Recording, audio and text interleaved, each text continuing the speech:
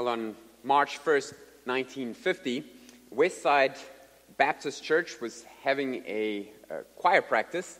Walter Klempel, his wife, and his daughter Marilyn Ruth were about to leave to be there at 7:20 when the practice started. When Marilyn Ruth noticed that she had a ghastly stain on her dress, and so her mother found another dress for her to quickly change into, but it needed ironing. And so her mom ironed, and Pastor Klempel waited patiently, exercising the things that he had preached on for all those years, and resigned himself to the fact that they would be a few minutes late to choir practice. It wasn't the end of the world because a number of the other people who were attending had keys to the church. One of them was Ms. Marilyn Paul. She was the pianist. She usually arrived 30 minutes early and opened the church anyway so that she could practice.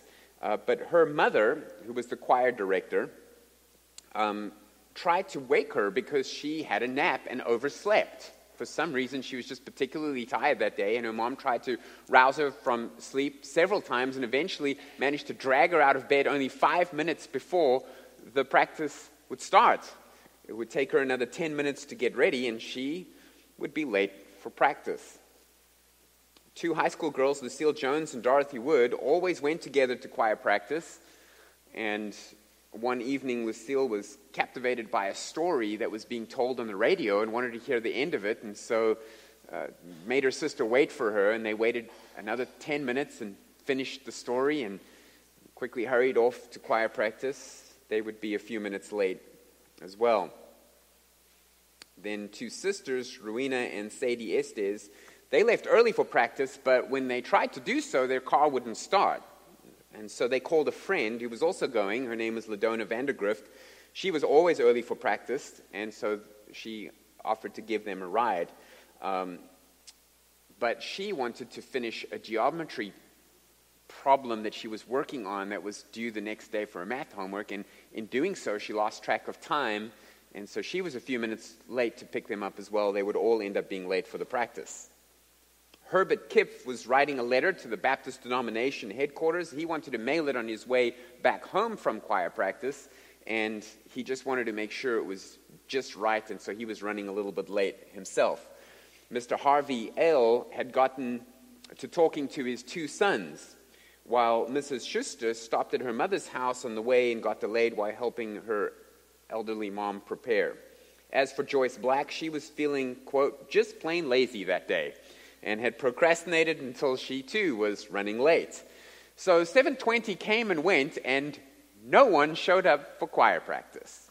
Everyone was running a little bit late. 5 minutes later, at 7:25 p.m., a gas leak ignited, and the entire church building exploded. There was nothing left of the structure. The explosion was of such force that all of the neighboring buildings lost their windows, which they were shattered, and a nearby radio station also lost its service because of the size of this explosion. No one was hurt. Coincidence? I think not. Years later, in an interview, one of the survivors, Mr. Herbert Kipf, said, if this had been a busload of people stopped by a flat tire or any such occurrence, it might be considered a coincidence. But where you have 15 people scattered throughout the entire city, each of them detained by some trivial little thing, each different thing, it can't be coincidence. Well, if it's not coincidence, then what is it? One of the other choir members, the pianist Marilyn Paul, she said, I believe that night, and no one will convince me otherwise, that God didn't want us there. We were spared, and I'm very grateful. What do you think? Do you think she's right? I think she's right. I think she believes in the doctrine of the sovereignty of God and a specific aspect of it, which is what we're going to examine this morning, called providence. We're going to meet another lady who believes in providence. So turn your Bibles to the days that the judges ruled, Ruth chapter 2. We have seen, as we've been going through chapter 1, the tragedy that struck this family of Ephrathites from Bethlehem. Remember that during the days that the judges ruled, the book of Judges, there's this moral and spiritual darkness in the land because each person does what is right in their own eyes. And there's no king in Israel, and so people really don't know how to please God, and they end up doing terrible things, like Jephthah sacrificing his daughter, and Samson doing all sorts of things we're about to find out in the evening service, and thinking that they're doing God's will when they're not. But here we have, in the book of Ruth, a little snapshot of normality, a little biosphere, a little enclosed town where people know the Word of God and are obeying the Word of God, and we see how they function with the Word of God. Now, Elimelech wanted to escape the famine that was on the land of Israel, probably during the time of Gideon. It was that famine that came from the Midianites. And so he tries to escape the judgment of God by moving to Moab, Israel's sworn enemies. It doesn't work. He dies, his sons die, and he leaves his widow, Naomi, and their daughters, the sons' wives, the daughters-in-law, Ruth and Orpah. And Naomi then finds out that the famine is lifted. God has visited Israel with food, and so she wants to go back. And she tells her daughters-in-law, listen, you can't come with me because no one's going to look after me if I have you with me, and no one's going to look after you. You're not even Jews. And so go back to your people and your gods. And Orpah does exactly that. But Ruth makes this tremendous statement of commitment to Naomi, to her people, the Jews, and also to Yahweh himself. Where you go, I will go, and there I will be buried. Your people, your God, my God. And she makes this commitment, and she goes with Naomi back to Israel, casting herself on the sovereignty of God. There is absolutely no plan. There's no contingency. There's no insurance. She's just saying, if God wants this to work, it's going to work. And I'm just committing. You always side with Yahweh. Right? That was our takeaway from last week's sermon. You always side with God. And that's where we find ourselves, and now we get into chapter 2. And I just want to give you a vocab word for chapter 2, in case you're not familiar with it. We don't use it a lot these days, but it's the word to glean. To glean means to collect the leftovers. So that's going to come up. And I'm going to read the whole chapter because it's just such a great story. Remember, we said, if Exodus is an epic and Judges is a horror story, then Ruth is the chick flick of the Old Testament. And so here we see a bit of the rom-com meet cute happening, as it usually does. Okay, Ruth chapter 2 verse 1. Now Naomi had a relative of her husband's, a worthy man of the clan of Elimelech, whose name was Boaz. It's just the introduction to the story. And Ruth the Moabite said to Naomi, let me go to the field and glean among the ears of grain after him in whose sight I shall find favor. And she said to her, go, my daughter. So she set out and went and gleaned in the field after the reapers. And she happened to come to the part of the field belonging to Boaz, who was of the clan of Elimelech. And behold, Boaz came from Bethlehem. And he said to the reapers, Yahweh be with you. And they answered, Yahweh bless you. Then Boaz said to his young men who was in charge of the reapers, whose young woman is this? And the servant who was in charge of the reapers answered, well, she's the young Moabite woman who came back with Naomi from the country of Moab. And she said, please let me glean and gather among the sheaves after the reapers. So she came, and she's continued from early morning until now, except for a short rest. Then Boaz said to Ruth, now, listen, my daughter, do not go glean in another field or leave this one, but keep close to my young women. Let your eyes be on the fields that they are reaping and go after them. Haven't I not charged the young men not to touch you? And when you are thirsty, go to the vessels and drink what the young men have drawn. Then she fell on her face, bowing to the ground, and said, why have I found favor in your eyes, that you should take notice of me, since I'm a foreigner? But Boaz answered her, all that you have done for your mother-in-law since the death of your husband has been fully told to me, now that you left your father, how you left your father and mother and your native land and came to a people that you did not know before. Yahweh repay you for what you have done, and a full reward be given to you by Yahweh, the God of Israel, under whose wings you have come to take refuge. And then she said, I have found favor in your eyes, my Lord, for you have comforted me and spoken kindly to your servant, though I am not one of your servants. And at mealtime Boaz said to her, come here and eat some bread, and dip your morsel in the wine. So she sat beside the reapers, and he passed to her roasted grain. And she ate until she was satisfied, and she had some left over. And when she rose to glean, Boaz instructed his young men, saying, let her glean even among the sheaves. Do not reproach her. Give her a little extra. And also pull out some of the bundles for her and leave it for her to glean, and do not rebuke her. So she gleaned in the field until evening, and then she beat out what she had gleaned, and it was about an ephah of barley. And she took it up and went to the city. Her mother-in-law saw what she had gleaned. She also brought out and gave her what food she had left over after being satisfied. And her mother-in-law said to her, "Where did you glean today, and where have you worked? Blessed be the man who took notice of you." So she told her mother-in-law with whom she had worked, and the man's name with whom I work today is Boaz. And Naomi said to her daughter-in-law, "May he be blessed by Yahweh, whose kindness has not forsaken the living or the dead." Naomi also said to her, "The man is a close relative of ours, one of our redeemers." And Ruth the Moabite said, "Besides, he said to me, 'You shall keep close to my young men until they have finished all my harvest.'" And Naomi said to Ruth, her daughter-in-law, "It is good, my daughter, that you go out with his young women, lest in another field you be assaulted." So she kept close to the young women of Boaz, gleaning until the end of the barley and the wheat harvest, and she lived with her mother-in-law. Very cute, very cute. We're going to see today 2 ways that God takes care of us so that you will learn to trust in him as well. 2 ways that God takes care of us, takes care of his people. So we'll learn to trust in him. And one is that God's will is revealed in his law, and the other one is that God's will is revealed in providence. You could even say this is God's provision through his law and God's provision through providence. And I want you to see how God sets up his world in such a way to provide for his people. And he does it in these 2 ways. So let's first look at God's will revealed in his law, or his provision for us through his revelation.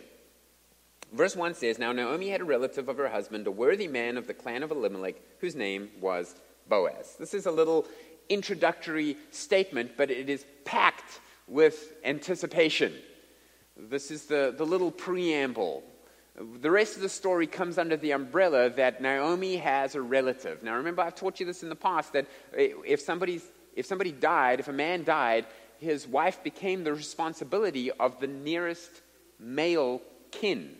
And that person was called the Redeemer. He was the one that would, in a sense, buy this widow out of her poverty, and he would need to provide for her. And she didn't have one of those in Moab, and she comes back. And really no one has any obligation to her because, she left over 10 years ago, and now she shows up, and she's got this Moabite who isn't even Jewish, and so doesn't really have any claim on what's going on here, but they just show up. Now, last week we dealt with the question, why? This week we're going to deal with the question, how?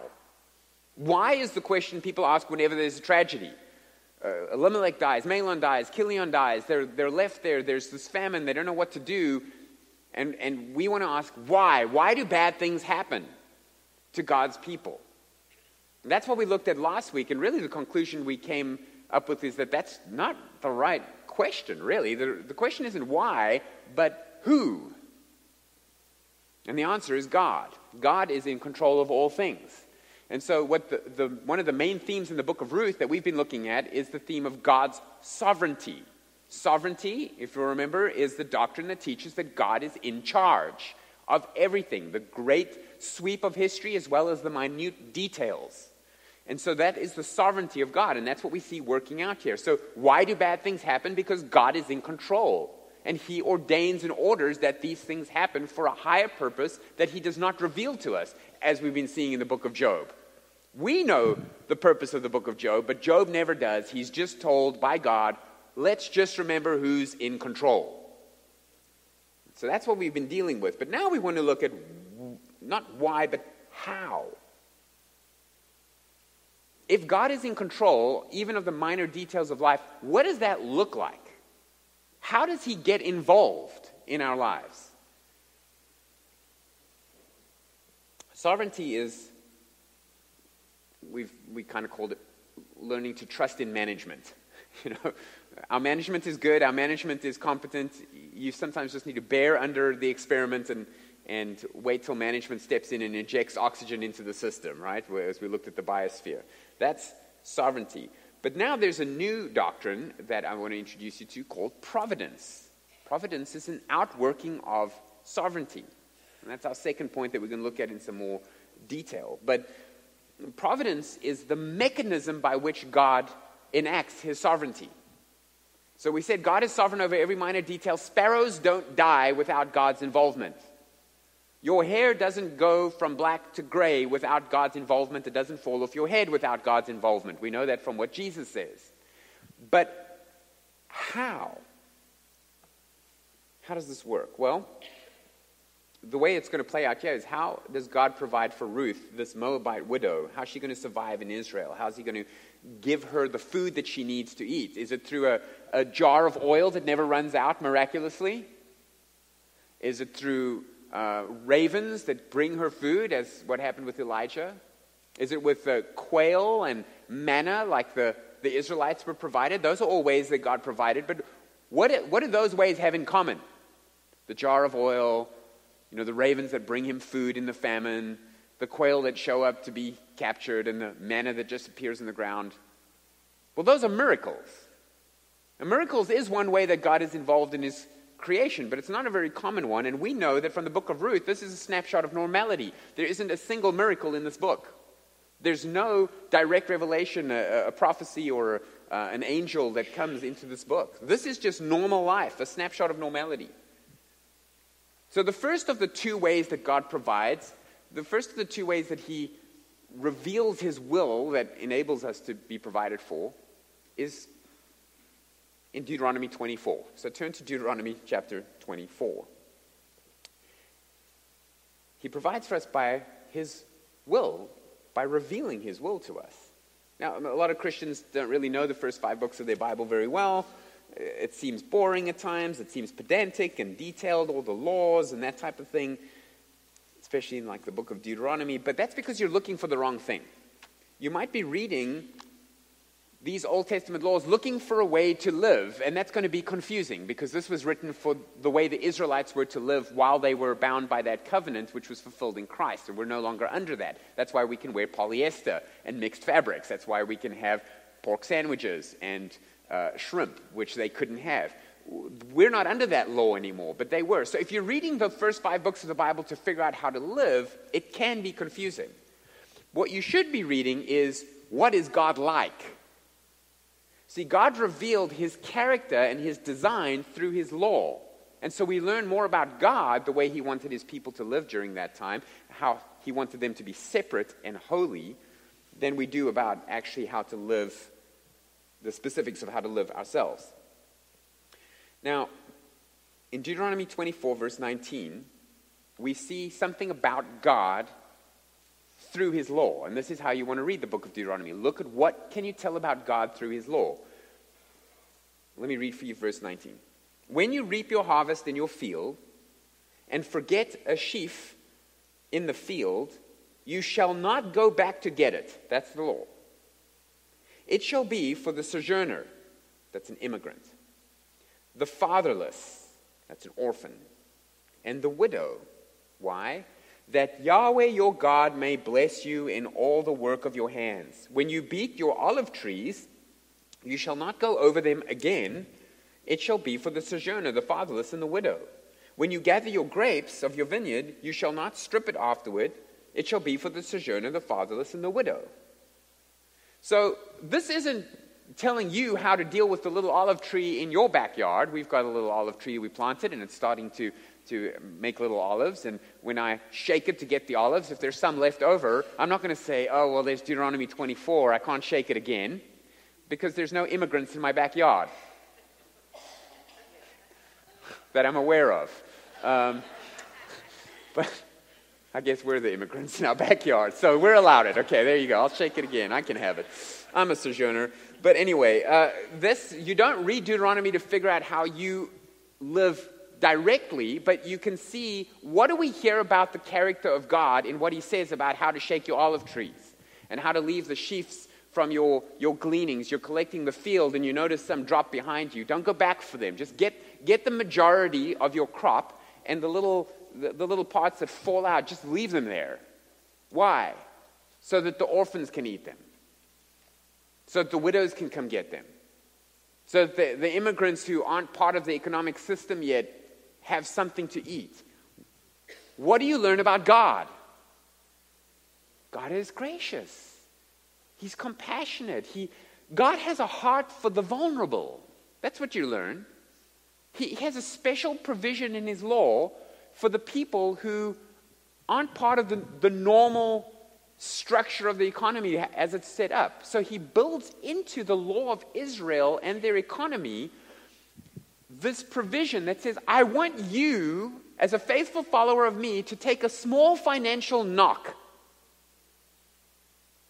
so that other people that have not been as blessed materially as you have can eke out a living. I don't want you to squeeze every last cent of profit out of your business at the expense of poor people. I want you to be okay with taking a financial knock. Why? So that the Lord your God may bless you and the work of your hands. To prove to the world that when you are gracious and compassionate and generous and willing to sacrifice and take a financial knock on my behalf, that I will bless you even more. Now, there are businesses that refuse to open on a Sunday so that their employees can go to church. I would submit to you that if they're doing it for this reason, God will take care of them, and their profits will not go down. You can go and Google that and see what I'm talking about. Go to Leviticus chapter 23. Go backwards one book to Leviticus 23. He gets even more specific here on how to have compassion for the foreigners and widows like Ruth. Leviticus 23, verse 22.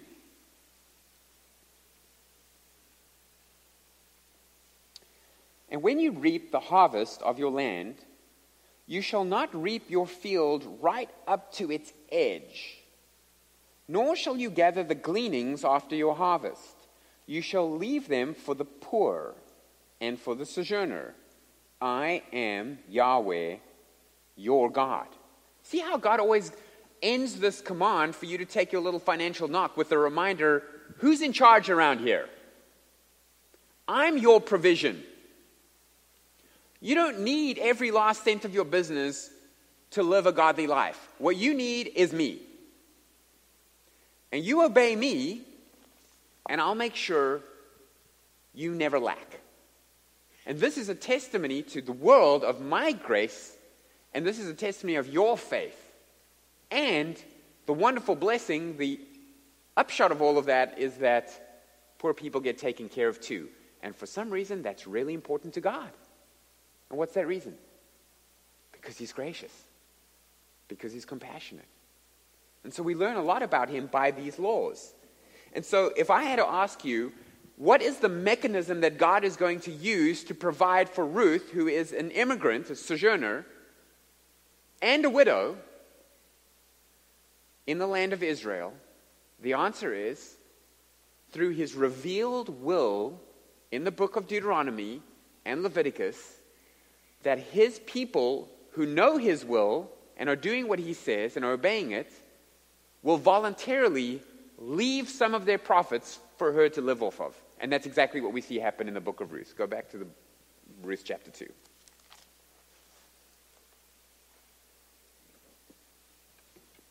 What this might look like today if we had this kind of attitude is, so if you go to Gatlinburg, Pigeon Forge area, there's a store there that's the Nike factory outlet surplus store.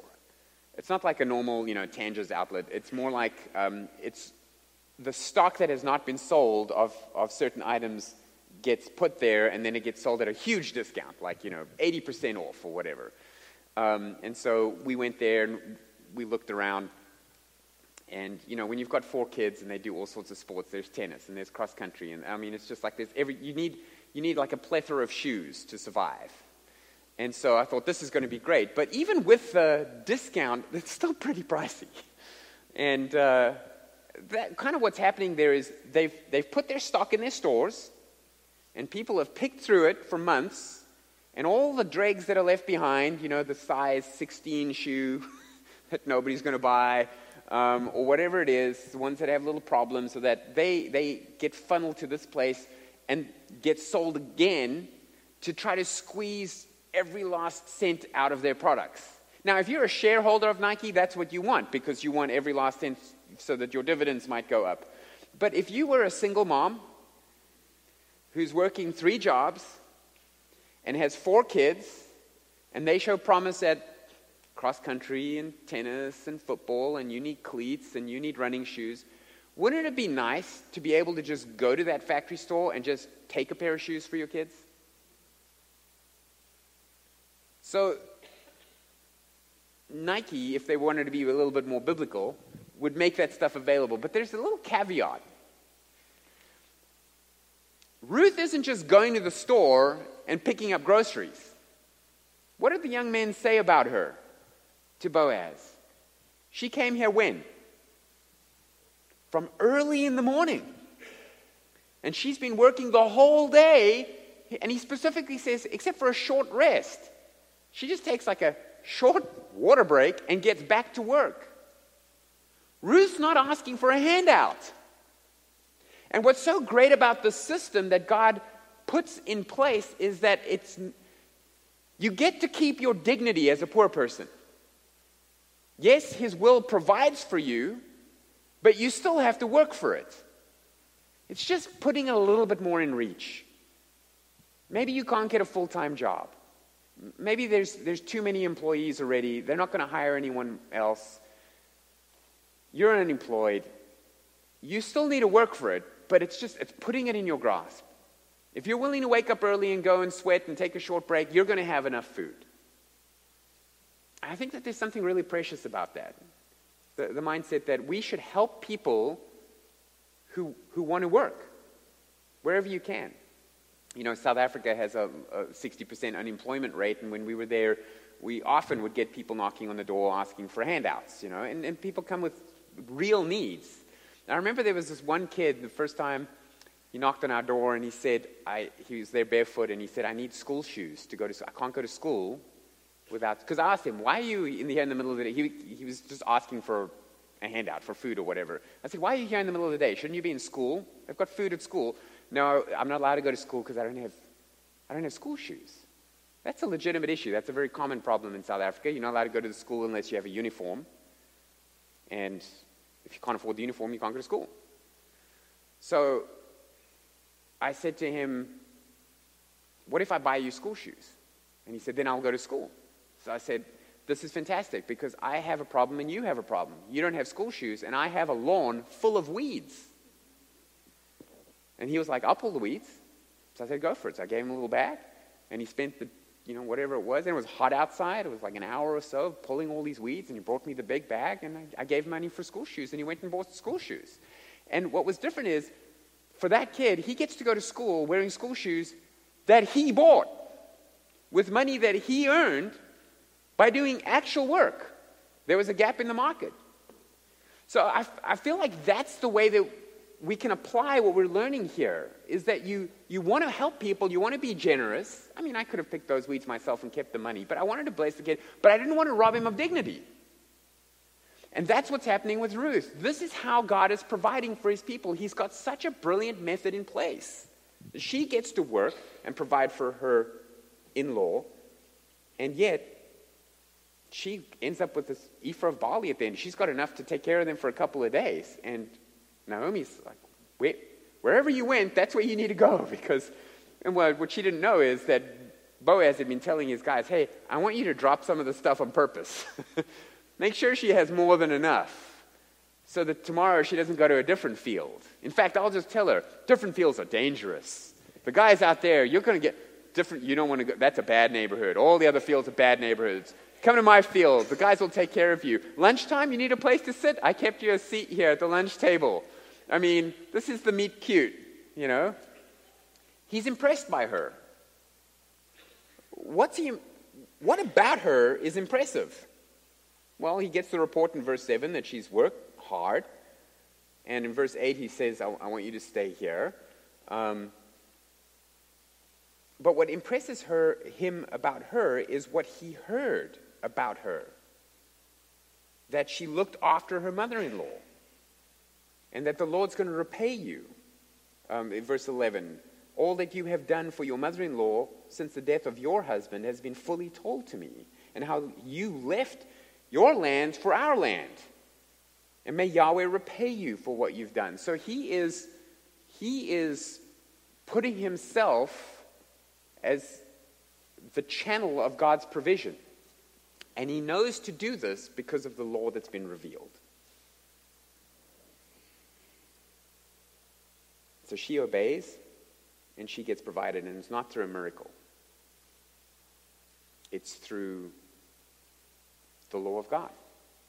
And so the application for us is, as we read the Bible and we learn about who God is and what God wants, we need to look for ways in our life that we can reflect the character of God through our dealing with people. And one of the great ways of doing it is find vulnerable people in your life. Don't worry, God will bring them into your life.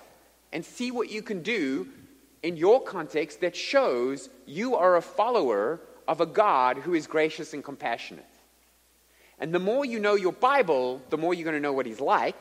And the more you know your Bible, the more you're going to see these laws and be able to apply them. Because compare what's happening here in the little town of Bethlehem, a little snapshot of normality, this little biosphere of godliness, compared to the rest of Israel, where everyone's doing what's right in their own eyes. You go read the book of Judges and you say, why is this man sacrificing his daughter? Why is this man marrying a Philistine? Why is this man chopping his concubine up into 12 pieces and FedExing her all over the country? The answer is, because they don't know what the Lord wants. And you know who else doesn't know what the Lord wants? Everyone sitting here today who doesn't read their Bible. You know a little bit more because you're sitting there and I'm telling you what some of it says. But the more you read, the more you know. And so people want to please God, but they don't even know where to start. And so they think they're being compassionate, they think they're being patient, they think they're being tolerant and forgiving and accepting of all lifestyles or whatever. But what they don't realize is that God has revealed what is acceptable to him. And the most loving thing you can do is show that to someone. But you don't know if you don't read. So, application point of every sermon, read your Bible more. That's point number one. But there's another mechanism by which God provides for us. God's will revealed in providence. So we saw God's will revealed in his law and God's will revealed in providence. Because back to verse 1, it says, now Naomi had a relative of her husband's, a worthy man of the clan of Elimelech, that's her husband, whose name was Boaz. So here we meet Boaz, and he's introduced as a relative. And that's important because of the Levirate system, where the relative has to look after you. So let me give you a couple of definitions here. I've defined sovereignty for you. Sovereignty is the fact that God is in control of all things down to the minor details. Let me define the word miracle for you. A miracle is where God is involved in his creation by breaking the laws of nature. So do you understand that God set up the laws of nature? What comes up must come down. That's a law of nature, right? What you sow, you will reap. There's just certain things that happen in nature that he's planned. But he can break those laws because, he's in charge. He's sovereign. And so he can make manna just appear. That's a miracle. He can have someone walk on water. Peter, get out of the boat, walk on the water to me. How do I know I'm not going to sink? Well, I'm in charge. He can make the storm calm down. That's how we know Jesus is God, because when he's on earth, he's acting like the person who's in charge of everything, because he is. So that's a miracle when he breaks the laws of nature. But here's a third word. This is an important word. It's the word providence. And providence is God's direct involvement in his creation without breaking the laws of nature. It's very simple. So sovereignty is he's involved in everything that happens, from the hair that falls out of your head to the sparrow that dies. That's sovereignty. In sovereignty, there's two mechanisms that he uses to be in control. And one of them is through miracles where he will override what normally happens. But let's face it, that's very rare. Very rare. I mean, it looks like it's happening all the time in the Bible. Yeah, that's because every time it happened, it's recorded in the same book. But think of the hundreds and thousands of years between those miracles. Very rare that God actually breaks the laws of nature. There is another way that is far more common, happening all the time, and yes, yet it is no less amazing, and that is providence. So sovereignty, miracles, and providence. Let's put miracles aside for now because a snapshot of normality, there isn't one. And frankly, in our lives, most of us will go our entire lives without seeing a miracle. And that's okay. That's most of humanity, for most of history, will go their entire lives without seeing a miracle. So let's focus on the mechanism that God uses to provide for us called providence. We've seen his law, his revealed law, but here's another one. So in verse 3 it says, she set out and she went and gleaned in the field after the reapers. And here's a very important word. She happened to come to the part of the field belonging to Boaz, who was of the clan of Elimelech. Well, we know that. He's already told us that. And behold, word of surprise, Boaz came from Bethlehem. Yes, we know that already. But what the narrator's doing here is he's toying with us. He's being playfully ironic. Remember what Ruth said in chapter 1, verse 12? The most likely scenario that you are going to be taken care of, Ruth, if you come with me, is this. If I should go and say I have no hope, even if I should have a husband this night and should bear sons, would you therefore wait till they're grown? Would you refrain from marrying? No, my daughters, it's exceedingly bitter for me for your sake that the hand of Yahweh has gone out against me. She says, if you come with me, I'm going to have to meet someone, marry them, have a kid that will then be your husband so you can be taken care of. What are the chances of that? I would have to meet him tonight. I mean, even if I met him tonight, we got married tonight, we conceived tonight, I had twin boys, they were born, are you going to wait around till they're old enough to marry? And then, what's the alternative? That's the most likely scenario. That's more likely than we go there and there is a rich, single relative of mine who has no problem marrying a Moabite. That's impossible. This scenario of me actually finding a husband tonight is more probable than that. And then you get to chapter 2 and the narrator says, lucky for her, that's exactly what happened. It just happened to be that the random field that she picks happens to be owned by the one guy in town who is a rich, single relative of Elimelech, who, we know later, has a mother who was a Gentile and doesn't have any problem with Gentile women. And it happened. Lucky for her, right? This bizarre chain of events that Naomi posted was more likely than this happening, and yet this happens. And so that's why we don't believe in luck. This is providence.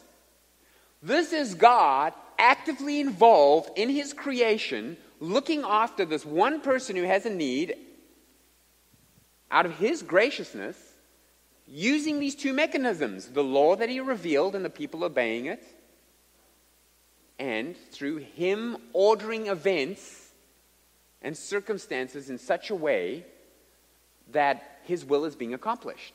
If she had picked a different field, we would not have the book of Ruth in our Bibles. We would also not have King David. You know, if she had picked a different... Do you think God leaves this kind of thing up to chance? Do you think him and the angels are like, please let her pick the right field? It's all on black. You know, it's like, come on, Ruth. Yes, she picked the right field. We're going to have a Messiah. No. Now, she didn't happen to pick the right field. She picked it by providence. That's what providence is. It means that the things that you do that you think are a randomized ordering of events is actually God ordering his creation. So that's why Christians don't say luckily, we say providentially. Christians are the only people that say providentially. If you're at the store, if you're trying to buy something, and they say, oh, providentially, I have the exact change. You're like, oh, what church do you go to? Nobody says providentially, except Christians. When I was first saved, I said to my my pastor said he was going to go and do something. He was going to go to some place to evangelize. And I said, oh, good luck. And he said, no, I don't believe in luck. I believe in providence. And I walked away thinking, that is an odd duck.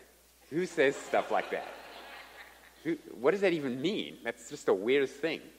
And now, years later, I see, of course, like, it's not lucky if you bump into the right person. It's ordained. So luck is a secular concept that there is an impersonal force out there that determines events, randomly, good or bad.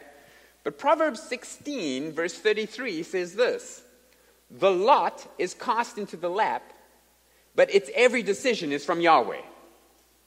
The lot, short straw, long straw, or tossing dice, trying to figure out something by chance, gambling, and that happens, but every decision from that is from Yahweh.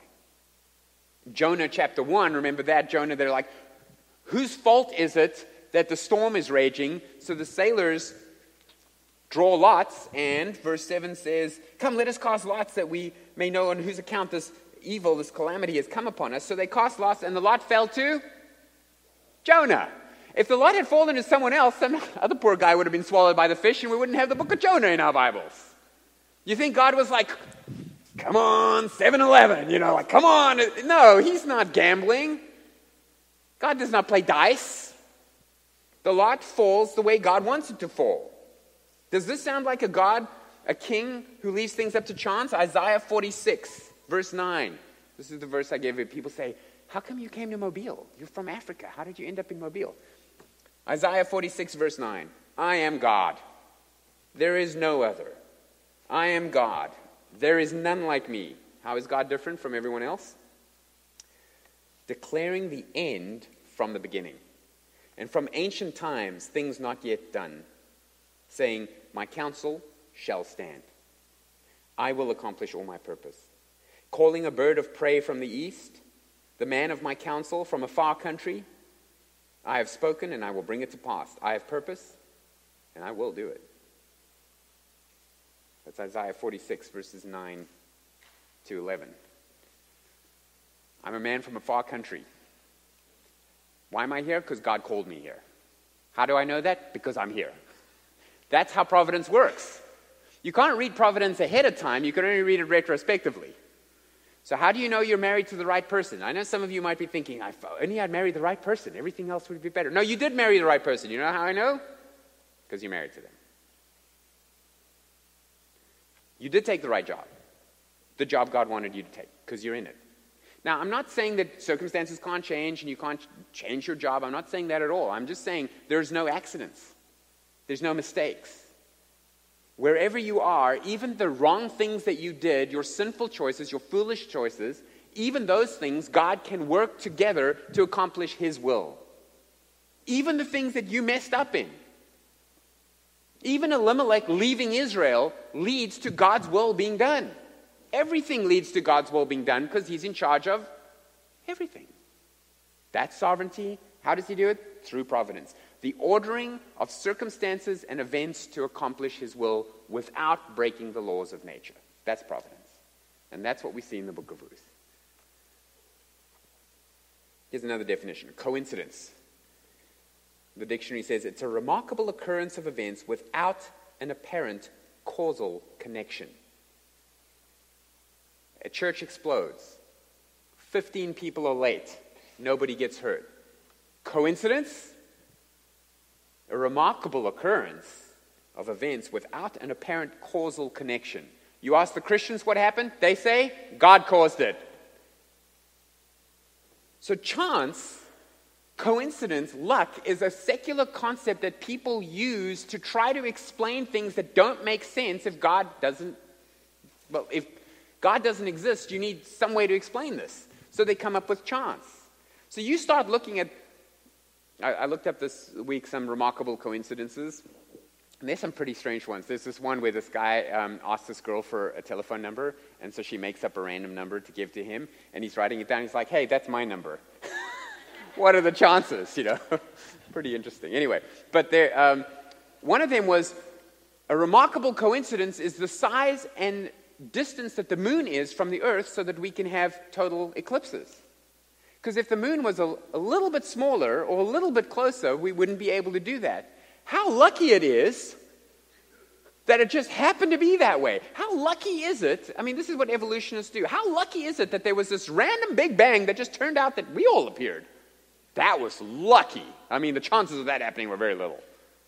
How lucky is it that our little planet ended up the exact distance from the sun that we don't freeze to death or boil? Maybe it's getting a little closer this week, but you never know. Or boil to death.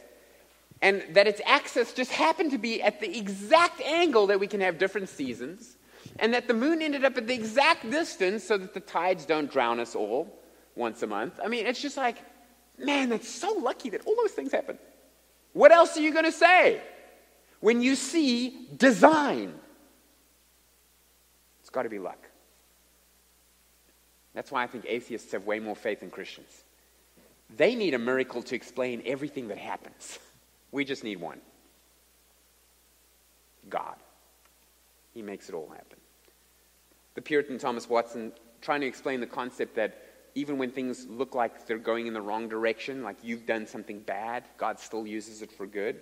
He says this: the wheels of a watch, picture the cogs of a watch turning. The wheels of a watch move contrary to one another, but they all carry on the motion of the watch. So the wheels of providence often move contrary to our desires, but they still carry on God's unchanging decree. So even when things are moving in the opposite direction of what you think they should, that's all part of the mechanism God's using to order the events to accomplish His will. It's just one big footnote before we close. You might be thinking, does this mean I should flip a coin every time I want to make a decision because the lot is up to the Lord? Does this mean I can put all my winnings on the roulette wheel, or my salary every month in the slot machine because God's in charge of... No, that's not... Then you've missed point number one. So point number two is, yes, God's in charge of everything. There's no such thing as luck or chance. Point number one is, He reveals His will to us in His Word. And He says, the way I want to provide for you is I want you to work. I want you to work. I want you to have an avenue where you can meet people so you can share the gospel. I want you to have a craft in your life that you can use to the glory of God, that you can use as a witness to others, that you can draw a sense of the worth that I give you. I want you to do that. I don't want you to circumvent that by flipping coins and playing the slot machine. So, just a reminder that the death of Jesus was providence, not a miracle, if you think about it. Acts 2:23, this Jesus was delivered up according to the definite plan and foreknowledge of God, you crucified and killed by the hands of lawless men. Judas sinned, the Romans sinned, the Jews sinned, Pontius Pilate sinned. Everybody involved on that day was doing the opposite of what they were supposed to be doing from the revealed will of God, and yet this was still the definite plan and foreknowledge of God. And He worked it to save us. And that same providence is at work all the time in your life, despite your mistakes and your sins and the things that people do to you and the things that you do to other people. So next time something happens to you that makes you late, some sort of inconvenience, all the way up to a tragedy, remember that we are not victims of chance and randomness. We serve a God who has revealed His will and is working out His will every day in our lives. And we're all under His watchful eye. And He works all things to good through His law and through the involvement of providence. And if you want to know what happens in the rest of the rom-com, you're going to have to come back next week. Let's pray. Our Heavenly Father, it is with such joy that we are reminded of Your sovereignty and Your providence. Sometimes in our weakness, we crave miracles and we want to see the spectacular. And in doing so, we overlook the amazing and spectacular providence that is around us every day. And the way You have ordered events and the way we meet people and make decisions and how You use all of those things, even the weather, to accomplish Your perfect will. So we trust in You and we place our faith in You today, and we pray this in Jesus' name. Amen.